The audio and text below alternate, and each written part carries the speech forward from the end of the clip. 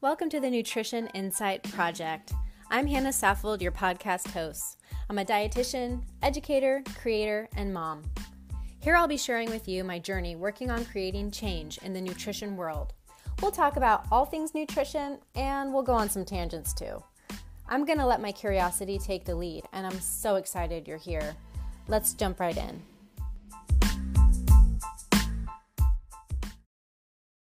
Hello, friends. Thank you so much for tuning in. I have a very special episode today. I'll be sharing a conversation I had with my husband, Jesse, who is also a therapist. So we'll talk about the overlap between the work that I do with people around their nutrition and the work that he does as a psychotherapist. There's a lot of overlap. We'll talk about self-acceptance as an important and foundational part of the change process. And we'll talk about the work that we do. At the end, I'll give you a brief work-life update, so if you enjoy that part, stick around till the end. With no further ado, here is my conversation with Jesse Saffold.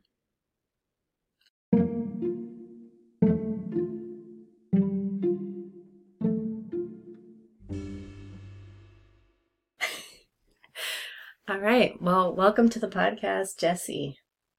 Hello. It's funny to be sitting here with you since we talk to each other a lot every day, but here we are behind the microphones. Yep.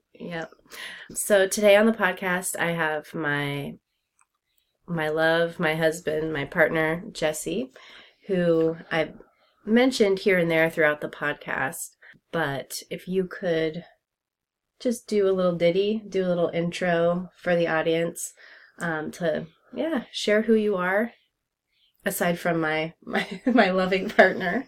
Sure.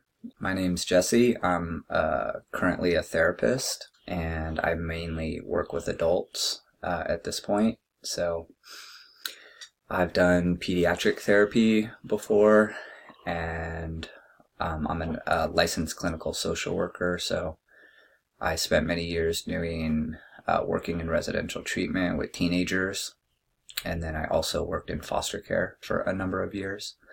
But right now it's mainly adults, and I don't really have a specialty, but I would say, most people come in with some version of anxiety and depression. And then there are some other issues that people show up with, but usually it's somewhere on that scale of anxiety and depression that we're working through and just wanting to make behavioral changes, make their lives a little bit better, a little more manageable, and something I really enjoy doing. Yeah.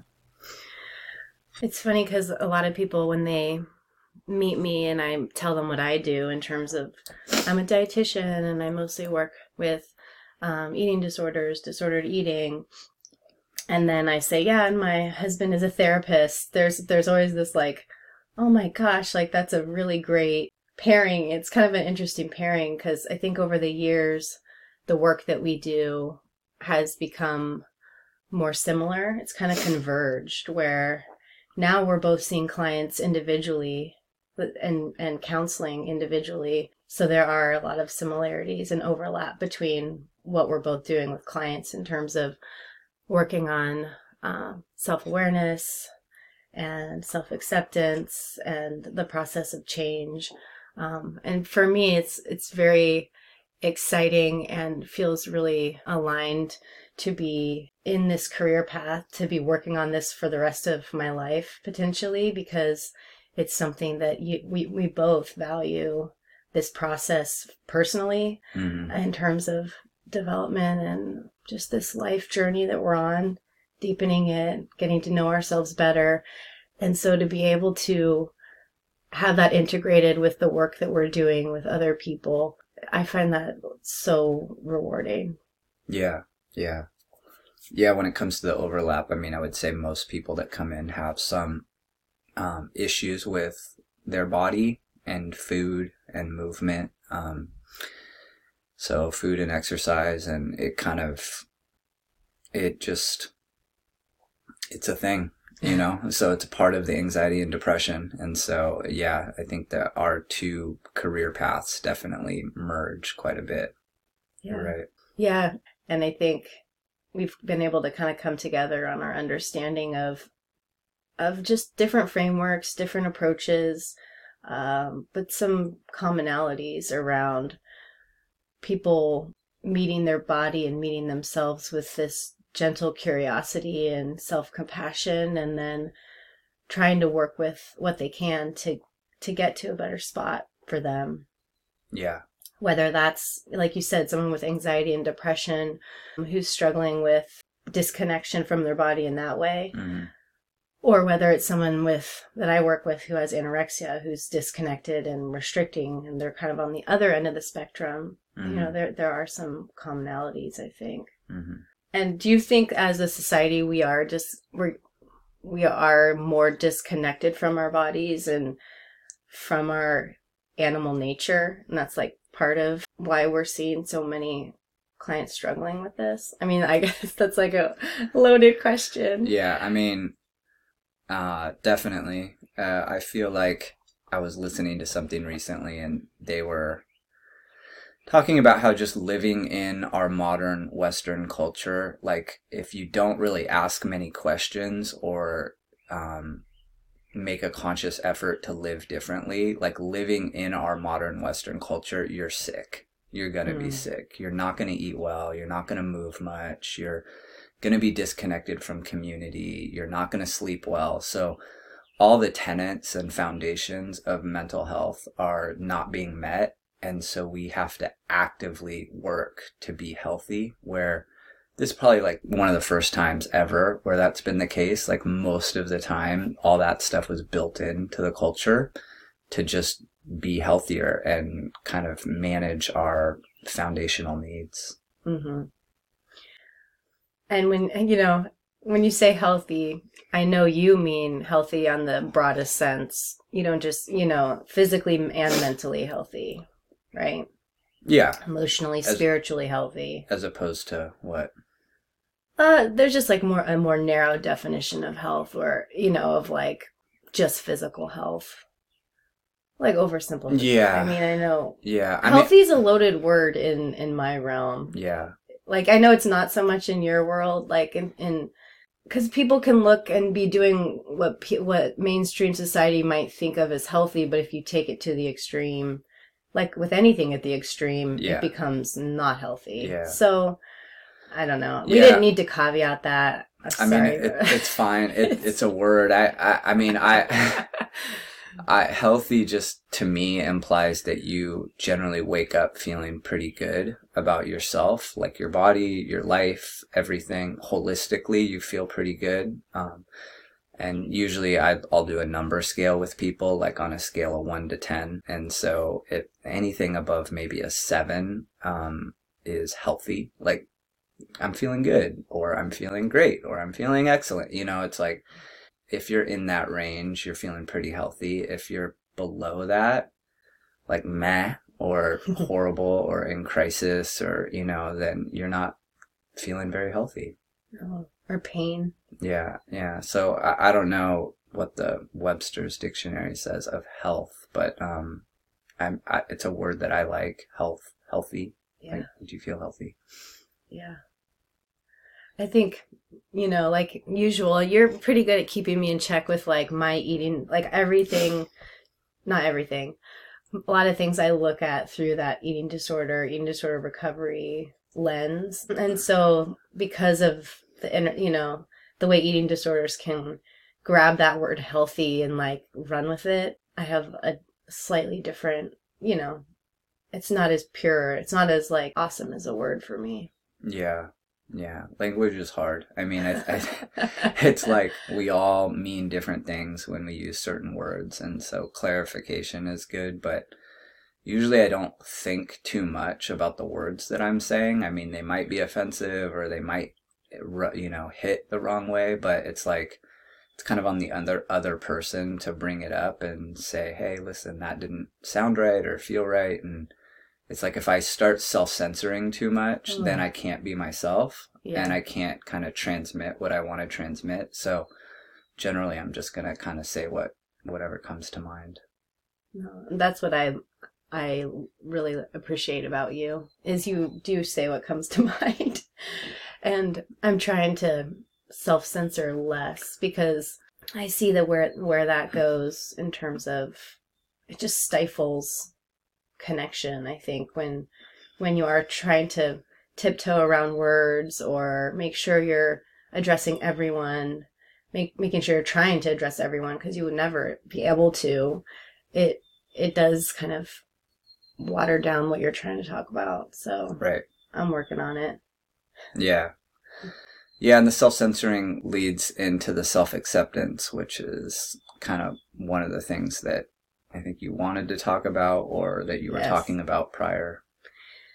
Yes, absolutely. Because if we have a solid sense of who we are and we're not allowing external forces to rock us off of that, like get us out of that self-acceptance piece, we don't have to self-censor if we have that strong sense of who we are.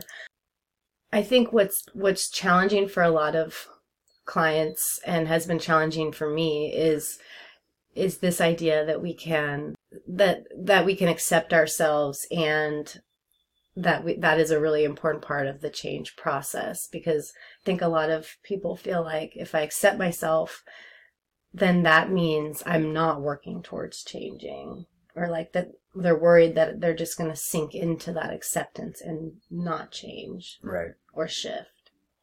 Yeah, and then the reframe that I always have for people is, has it worked for you not accepting yourself? Like, have you made the changes that you want to in your life through non-acceptance or through judgment or shaming yourself into change? And generally what people will say is it's been temporary or not at all. So they're willing to try something different, which is counter to our culture, which tries to make us all feel horrible and like we constantly need to be doing something different or better. And the reality is that change really happens through self-acceptance and through being kind to ourselves, and cultivating kindness within ourselves wherever we're at.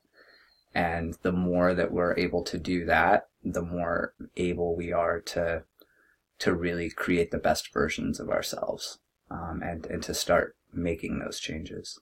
The self-acceptance is kind of a version of parenting ourselves with unconditional love. Mm-hmm. And so if you think about it in a parenting model, it's like, how are you trying to parent your kid to create or to allow for them to develop in the best way possible? And it's Mm-hmm. through an unconditional love and care for them. Mm-hmm. The flaws, the amazing parts of them, like all aspects of them, it's like when you cultivate that compassion for them, they're really allowed to grow. And I think we're trying to do that with ourselves. We want to allow for all aspects of ourselves to emerge. And from that place is when we really start to grow. Yeah, because a lot of us didn't have that as kids. Or maybe we did, but we didn't perceive it. It wasn't. Yeah, I mean, no parent is perfect, right? And so they all were doing the best they could. And sometimes our parents actually kind of bowed out at 18, and then we had to start parenting ourselves, and we weren't very good parents to ourselves, in our 20s, because we didn't know what we were doing. So it's just a process of learning how to accept all aspects of ourselves in order to grow from that place. And I think that that's when real transformation starts to happen. There's so many parallels too with the work that I do with my clients around self-acceptance, around their food and their body. And if we can be that kind parent that can keep some structure in our lives, it can be really healing. Yeah. To then go through that process with yourself. And so do you find that with your clients that sometimes that's like what you're working on for a long period of time?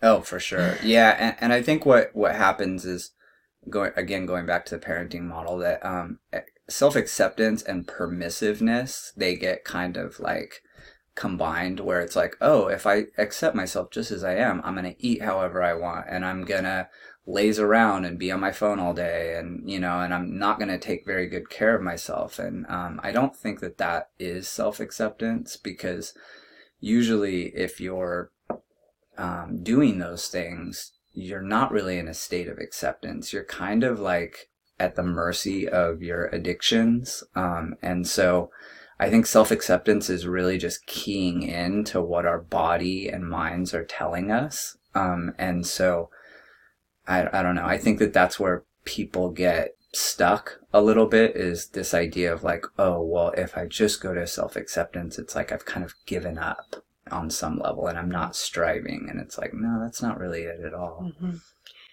Because it's not taking deep care of yourself or being actually kind to yourself to allow yourself to fall into those harmful habits or patterns that you have. Right. You know, if like going back to the reparenting, it's like you wouldn't allow your child to just do whatever all day. No. Without, right. It's like, okay, no, this is what we do. We get up, we brush our teeth, we get ready for the day. Yeah. But a lot of people really struggle with self-acceptance. Yeah. Yeah, it can be a very long process to help support people getting to that place. And I mean, I know for myself, it's been a very long process. It's ongoing. It constantly changes, and the internal dialogue that will come up in my mind often around all the things that I'm doing wrong, or, you know, all the areas in which I don't measure up. I mean, it's like, I think it kind of plagues everybody. It's a very, very difficult thing to work with. And it's not like you can just work on it. It's done. No. It's like, like you said, it's a constant process that evolves over time. Right. Right. It's like, oh, there's that again. Yeah. Yeah. But it does get better gradually, you know, over time. I think the intensity lessens, the frequency lessens, like those critical thoughts. Yeah, I think it gets better over time. I think that it's really important to have practices that you're working on that kind of clue you in to the self-acceptance. I think like you can lose touch with it if you're not doing either kind of mental reframing or journaling or therapy or various things that kind of can just give you more insight into what's happening in your mind. If you get into busy mode and are just kind of like going without thinking too much about how your mind is working, your mind, I think, will get trapped right back into all the stories of negative self-talk and self-criticism and I'm not measuring up and all these things, because this is, again, what our culture does. It wants us to feel bad. You know, I think that so many messages out there like want us to feel less than, want us to feel bad, not okay. Like we have to be something different than who we are. Yeah, and a lot of times as like the therapist, I find that we can be that voice that helps a person reframe those critical thoughts and help verbalize like, okay, well, what would be a less critical thought? Help do the reframing with them in the session. Yeah. Role model it, have them practice it. Yeah. Point it out when that critic comes out. Mm-hmm. Point it like, oh, there's that black and white thinking again, or there's that story that you're telling yourself. Let's zoom out. And I've had clients tell me that when in between sessions, sometimes they would hear my voice. Yeah. Kind of helping gently remind them of like these things. And then the hope is eventually that they are able to do that. Yeah. On their own. Yeah. Yeah, there's that. I mean, I think that that's a really important part of the process. I also think a lot about this idea of unconditional positive regard and cultivating that for everybody that we work with, all of our clients, like, so seeing them in the most positive light possible and with a lot of hope, and we can convey that to them. And I think when we do that, when they're really seen like that, that can be a very transformative process because they are having a hard time accepting themselves just as they are. But like if they can see somebody else doing it, it's kind of illuminating. They're like, holy crap, I am fine just how I am. So powerful. And I know you have too. We've had, when you have your own moments where someone really sees you, and not just like on the surface, but really is able to speak to your spirit, and when you have that connection with another person, it is so powerful. Right.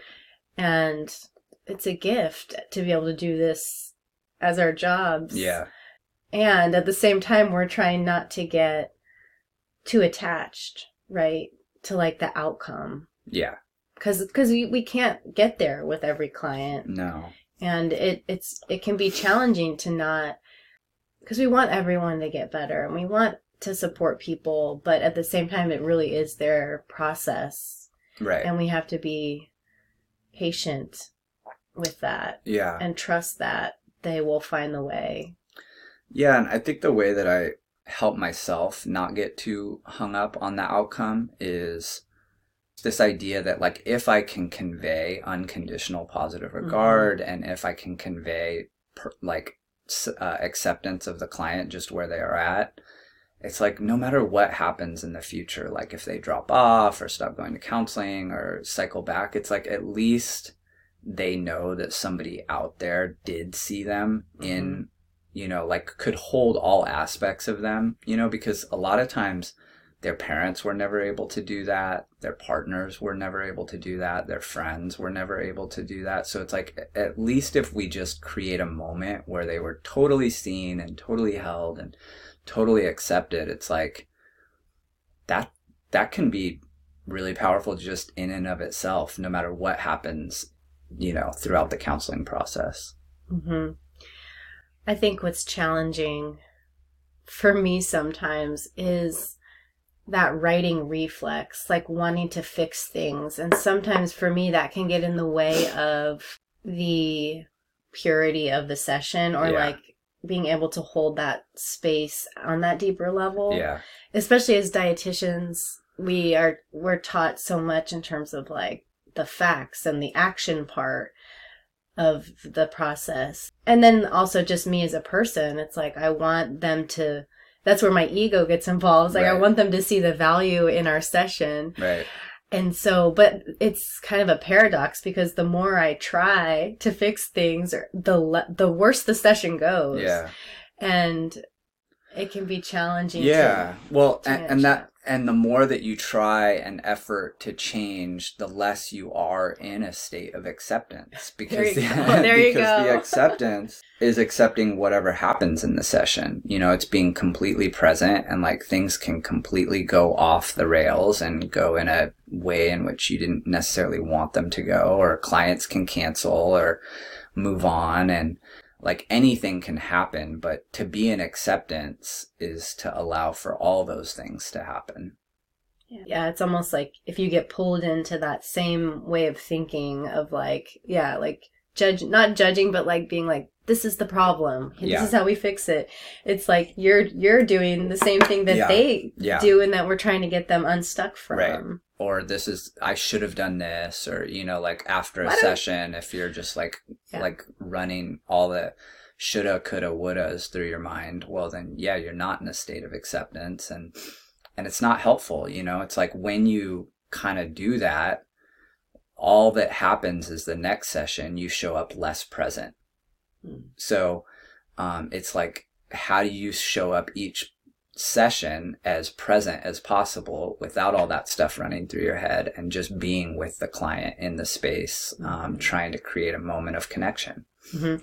And that takes a lot of confidence, not to go into a session, thinking like, okay, I want to touch on this. I know, especially when I was a early clinician, I would prepare my sessions, and I mean, you know what, you want to have a sense of the history in your mind. Yeah. You can't just go in completely blind, but try not to go in with an agenda of like points you want to cover, because that disconnects you from the client that comes in, because you actually want to meet them where they're at, coming in the door. And if you have like a bullet pointed list of like what you want to cover, that's immediately disconnection point, right? Absolutely. Yeah, the juice of the connection in the session is wherever the client's at, like just kind of like peeling away the layers of that rather than coming in with your own agenda and all the things you want to teach them and all the frameworks and this and that. It's like,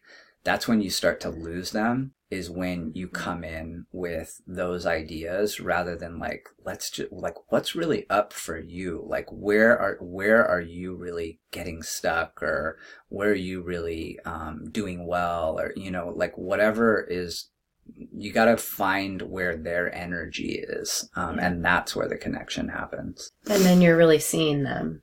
Absolutely. Yeah. Yeah.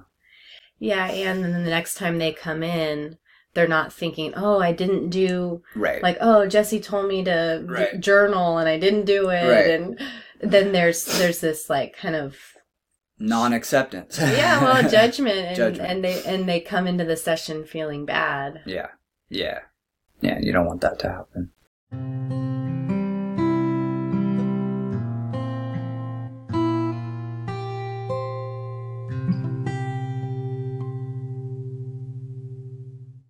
I would say for people who are out there, one of the people that we've learned a lot from is a woman named Tara Brach, whose book is Radical Acceptance. She also has a podcast. So if this is something that you're interested in learning more about, I would say she's a good place to start.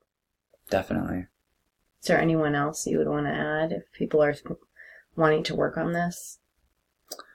I mean, there's a whole therapy model, ACT, acceptance and commitment therapy. So you could look into people who are writing books around that. But it's out there. Yeah, it's also kind of a more of a Buddhist kind of tenet too. It's like it's a thread that's runs through that too. Meditation, right? Yeah. I mean, it's a whole thing. Yeah. Yeah. No, but like we said, I mean, I think it's super important to getting better, feeling more healthy, to facilitating change, is getting to a place of really accepting everything that's coming at you, like whatever your internal processes are. I find a lot of freedom in accepting our flaws, almost like meditating on that.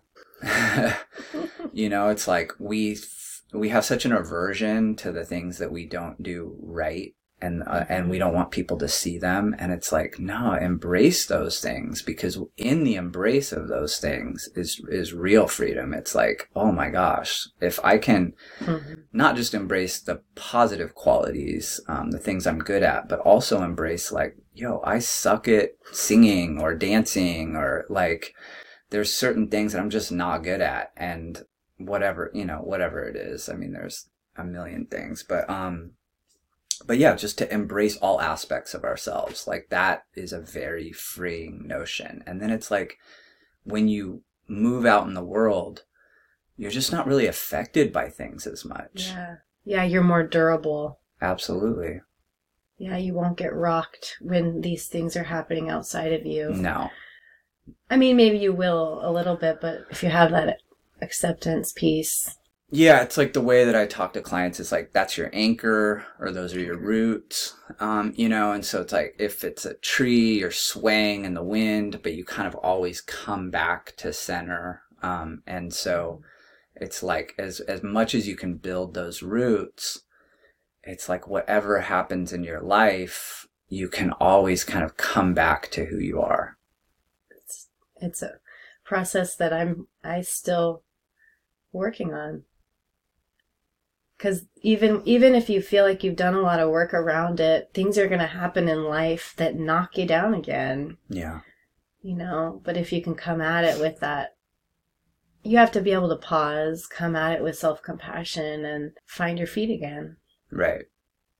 And again, going back to the way that we do that are these self-awareness skills and practices. So it's like, if it's meditation or mindfulness or therapy or journaling, or like that, you constantly need to be working on bringing awareness to certain aspects of yourself. And when you stop doing that and you think you've got it all together, a lot of people do it in recovery meetings as well. It's like the minute that you think you've got this is when you don't have this anymore. And so it's a lifelong process. It's like if you get too cocky about it, you're like, I got this thing. I it's accept like, all aspects of myself. And then it's like, boom, something will hit you that you never dealt with before. I've had that experience fairly recently where that happened to me. And I would like to think that I handled it better now than I would have when I was younger.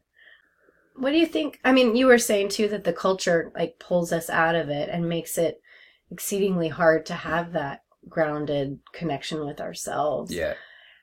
And we tell ourselves stories about why we can't do it, right? Like people have a lot of barriers, resistance to doing those things, whether that's like you mentioned, these tools like meditation, journaling, mindful walks, even getting outside at all. Like there's people have a lot of barriers to that. Like how do you help people unpack and work through those? The barriers to doing the practices or the barriers just to accepting themselves? Either one. Yeah. Well, because do you think the the barriers are there because the self-acceptance isn't there?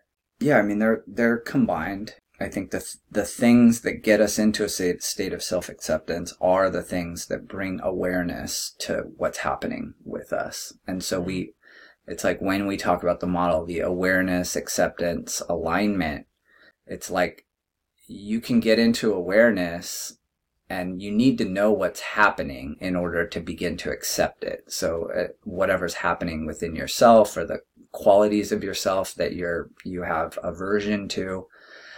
So it's like you constantly need to be in awareness. And the way to be in awareness is to self-reflect, to journal, to take those mindful walks, to talk with a friend who can mirror back things to you, to talk to your therapist. And so I just think that you always need to be doing those things, otherwise you're going to have blind spots. You're going to miss things. And when you miss those things, you can't bring acceptance to those things.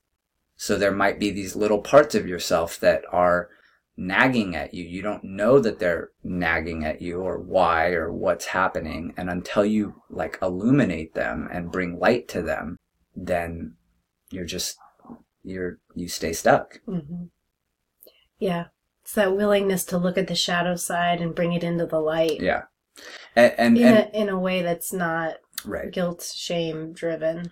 And when you say that, a lot of people don't want to do that, it's true. It's like a lot of people don't want to sit and meditate for 10 minutes or sit and reflect in their journal, or like these are uncomfortable things that we'd much rather do almost anything else. But the reality is when we're talking about health, it's kind of like exercise. It's kind of like healthy eating. It's like these are things that don't necessarily they don't come easy in the beginning. Like they're difficult things, but it's like they need to happen in order for us to feel better. Yeah. And people are coming to us at a point where they want to feel better. Right. So we're working with them on are you willing to go there? Are you willing to do the things? And I told you this recently, but I have clients that will come in and I'll say, listen, I'm going to tell you the secret to feeling better. And you won't even need me. You can stop going to therapy right now. And it's this 20-10-5 model. It's like do 20 minutes of exercise, 10 minutes of meditation, and 5 minutes of journaling or gratitude journaling each day. And I guarantee you're going to feel better.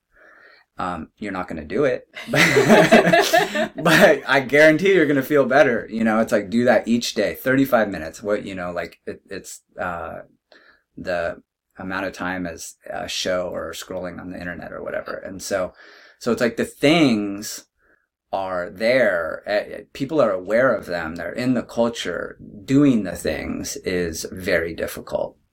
Simple, not easy. So. Yeah. Yeah, I love that. I'm definitely gonna use that sometimes with clients that come in for nutrition. I'll want them to do a food journal, not necessarily track calories and all that stuff, but I'll want them to do that self-reflection, and it's on their phone, it's an app on their phone. It would take 2 minutes around meal times and snack times, but a lot of people are resistant to doing it, you know. But the work goes faster when you are willing to do those things in between the session to connect to the work. Right. And really it's a foundational part of the work. It's like we're not solving the problems in the hour-long session that we have. It's like, take this out into the world and work on applying it. And that takes that energy and motivation to work on it. It's like people will talk about meditation, and it's like, what are you doing off the cushion? It's like, great that you're meditating 20 minutes a day or whatever, but like, you've got the rest of your day. If you go right back into busy mode and not bringing awareness to your thoughts and all, then the meditation session wasn't really, there was not much to it. And it's the same with therapy, or when people come to consult with you, or journaling, or any of that type of thing. It's like, if it just remains in that process and you don't bring it out into your everyday life, then it's not really working. No, it's not gonna work. It's not gonna work. No, and everyone's time scale is different with that. Sure. In terms of like when they're able, and like you said, sometimes they'll cycle through where we'll see them for a few sessions, plant some seeds, hopefully have that connection where they feel seen and validated, and then they drop off.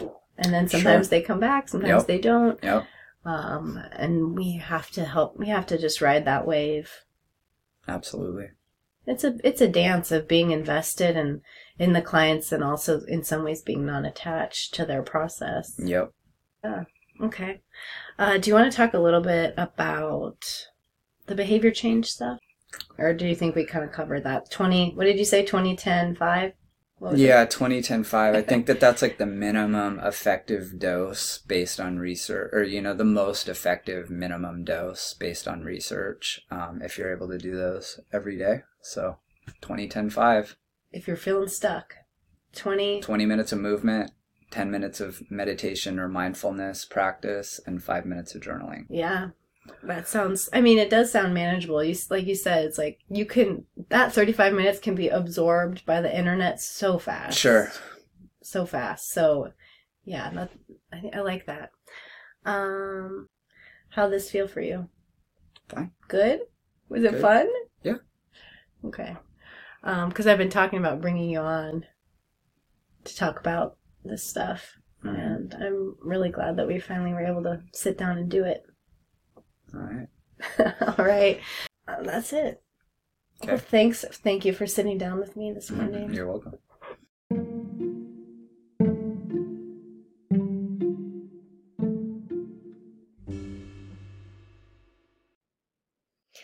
I hope you enjoyed that episode. It was really nice to sit down and have a conversation with someone in the same room and record the episode. So I may try to figure out ways to invite more in-person guests onto the podcast, because there's something about sitting next to someone and the natural flow of conversation that I think feels easier than when I've been recording my guests through Zoom, which also works, but it's, as you all know, it's a little clunkier than if you're sitting in the same room with someone. So I hope you found value to that conversation that we had, and hopefully you found something that you can take with you and perhaps apply to your own life and your situation.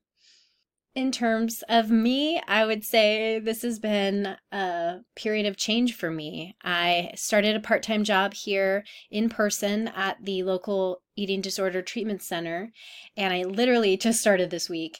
And I'm really excited about building connection and community with the other clinicians, but also with more in-person clients, because I'm really enjoying that work.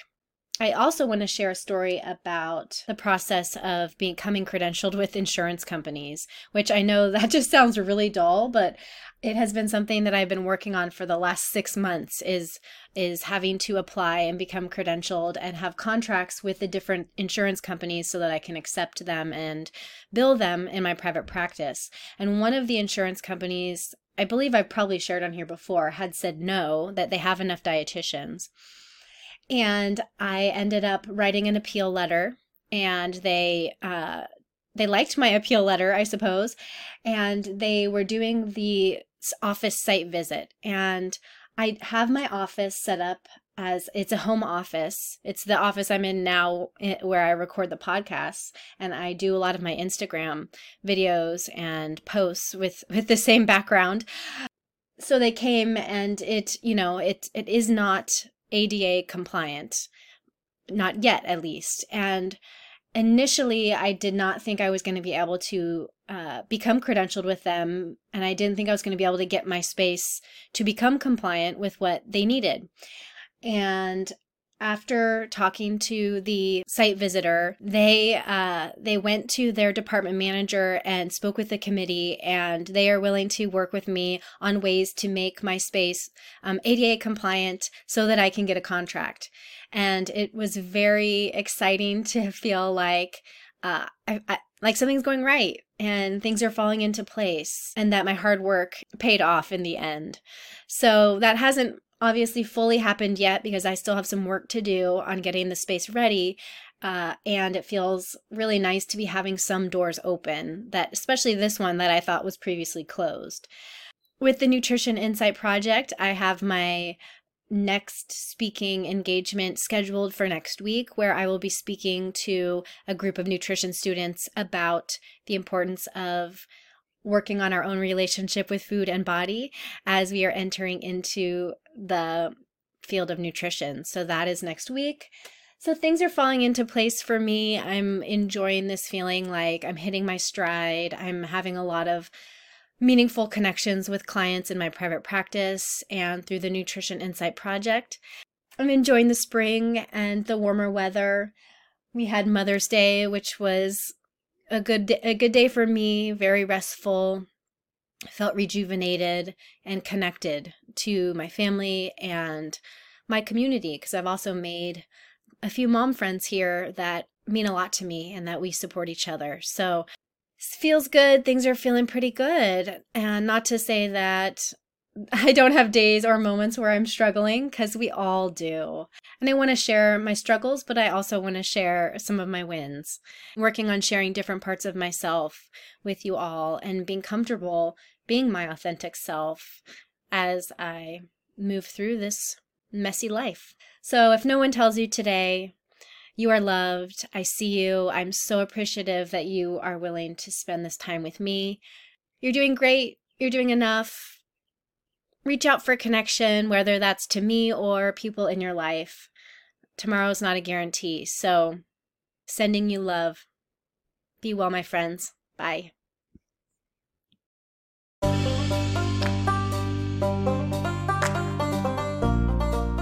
Thank you for tuning in to the Nutrition Insight Project podcast. Please rate and review if you've enjoyed what you've heard. Hit subscribe so you never miss an episode. If you have nutrition friends or dietitian friends or anyone who you might think would like the podcast, please share. Word of mouth is the best way to get the podcast out into the world. If this is something that speaks to you and you want more information about any of my offerings, please reach out at nutritioninsightproject@gmail.com.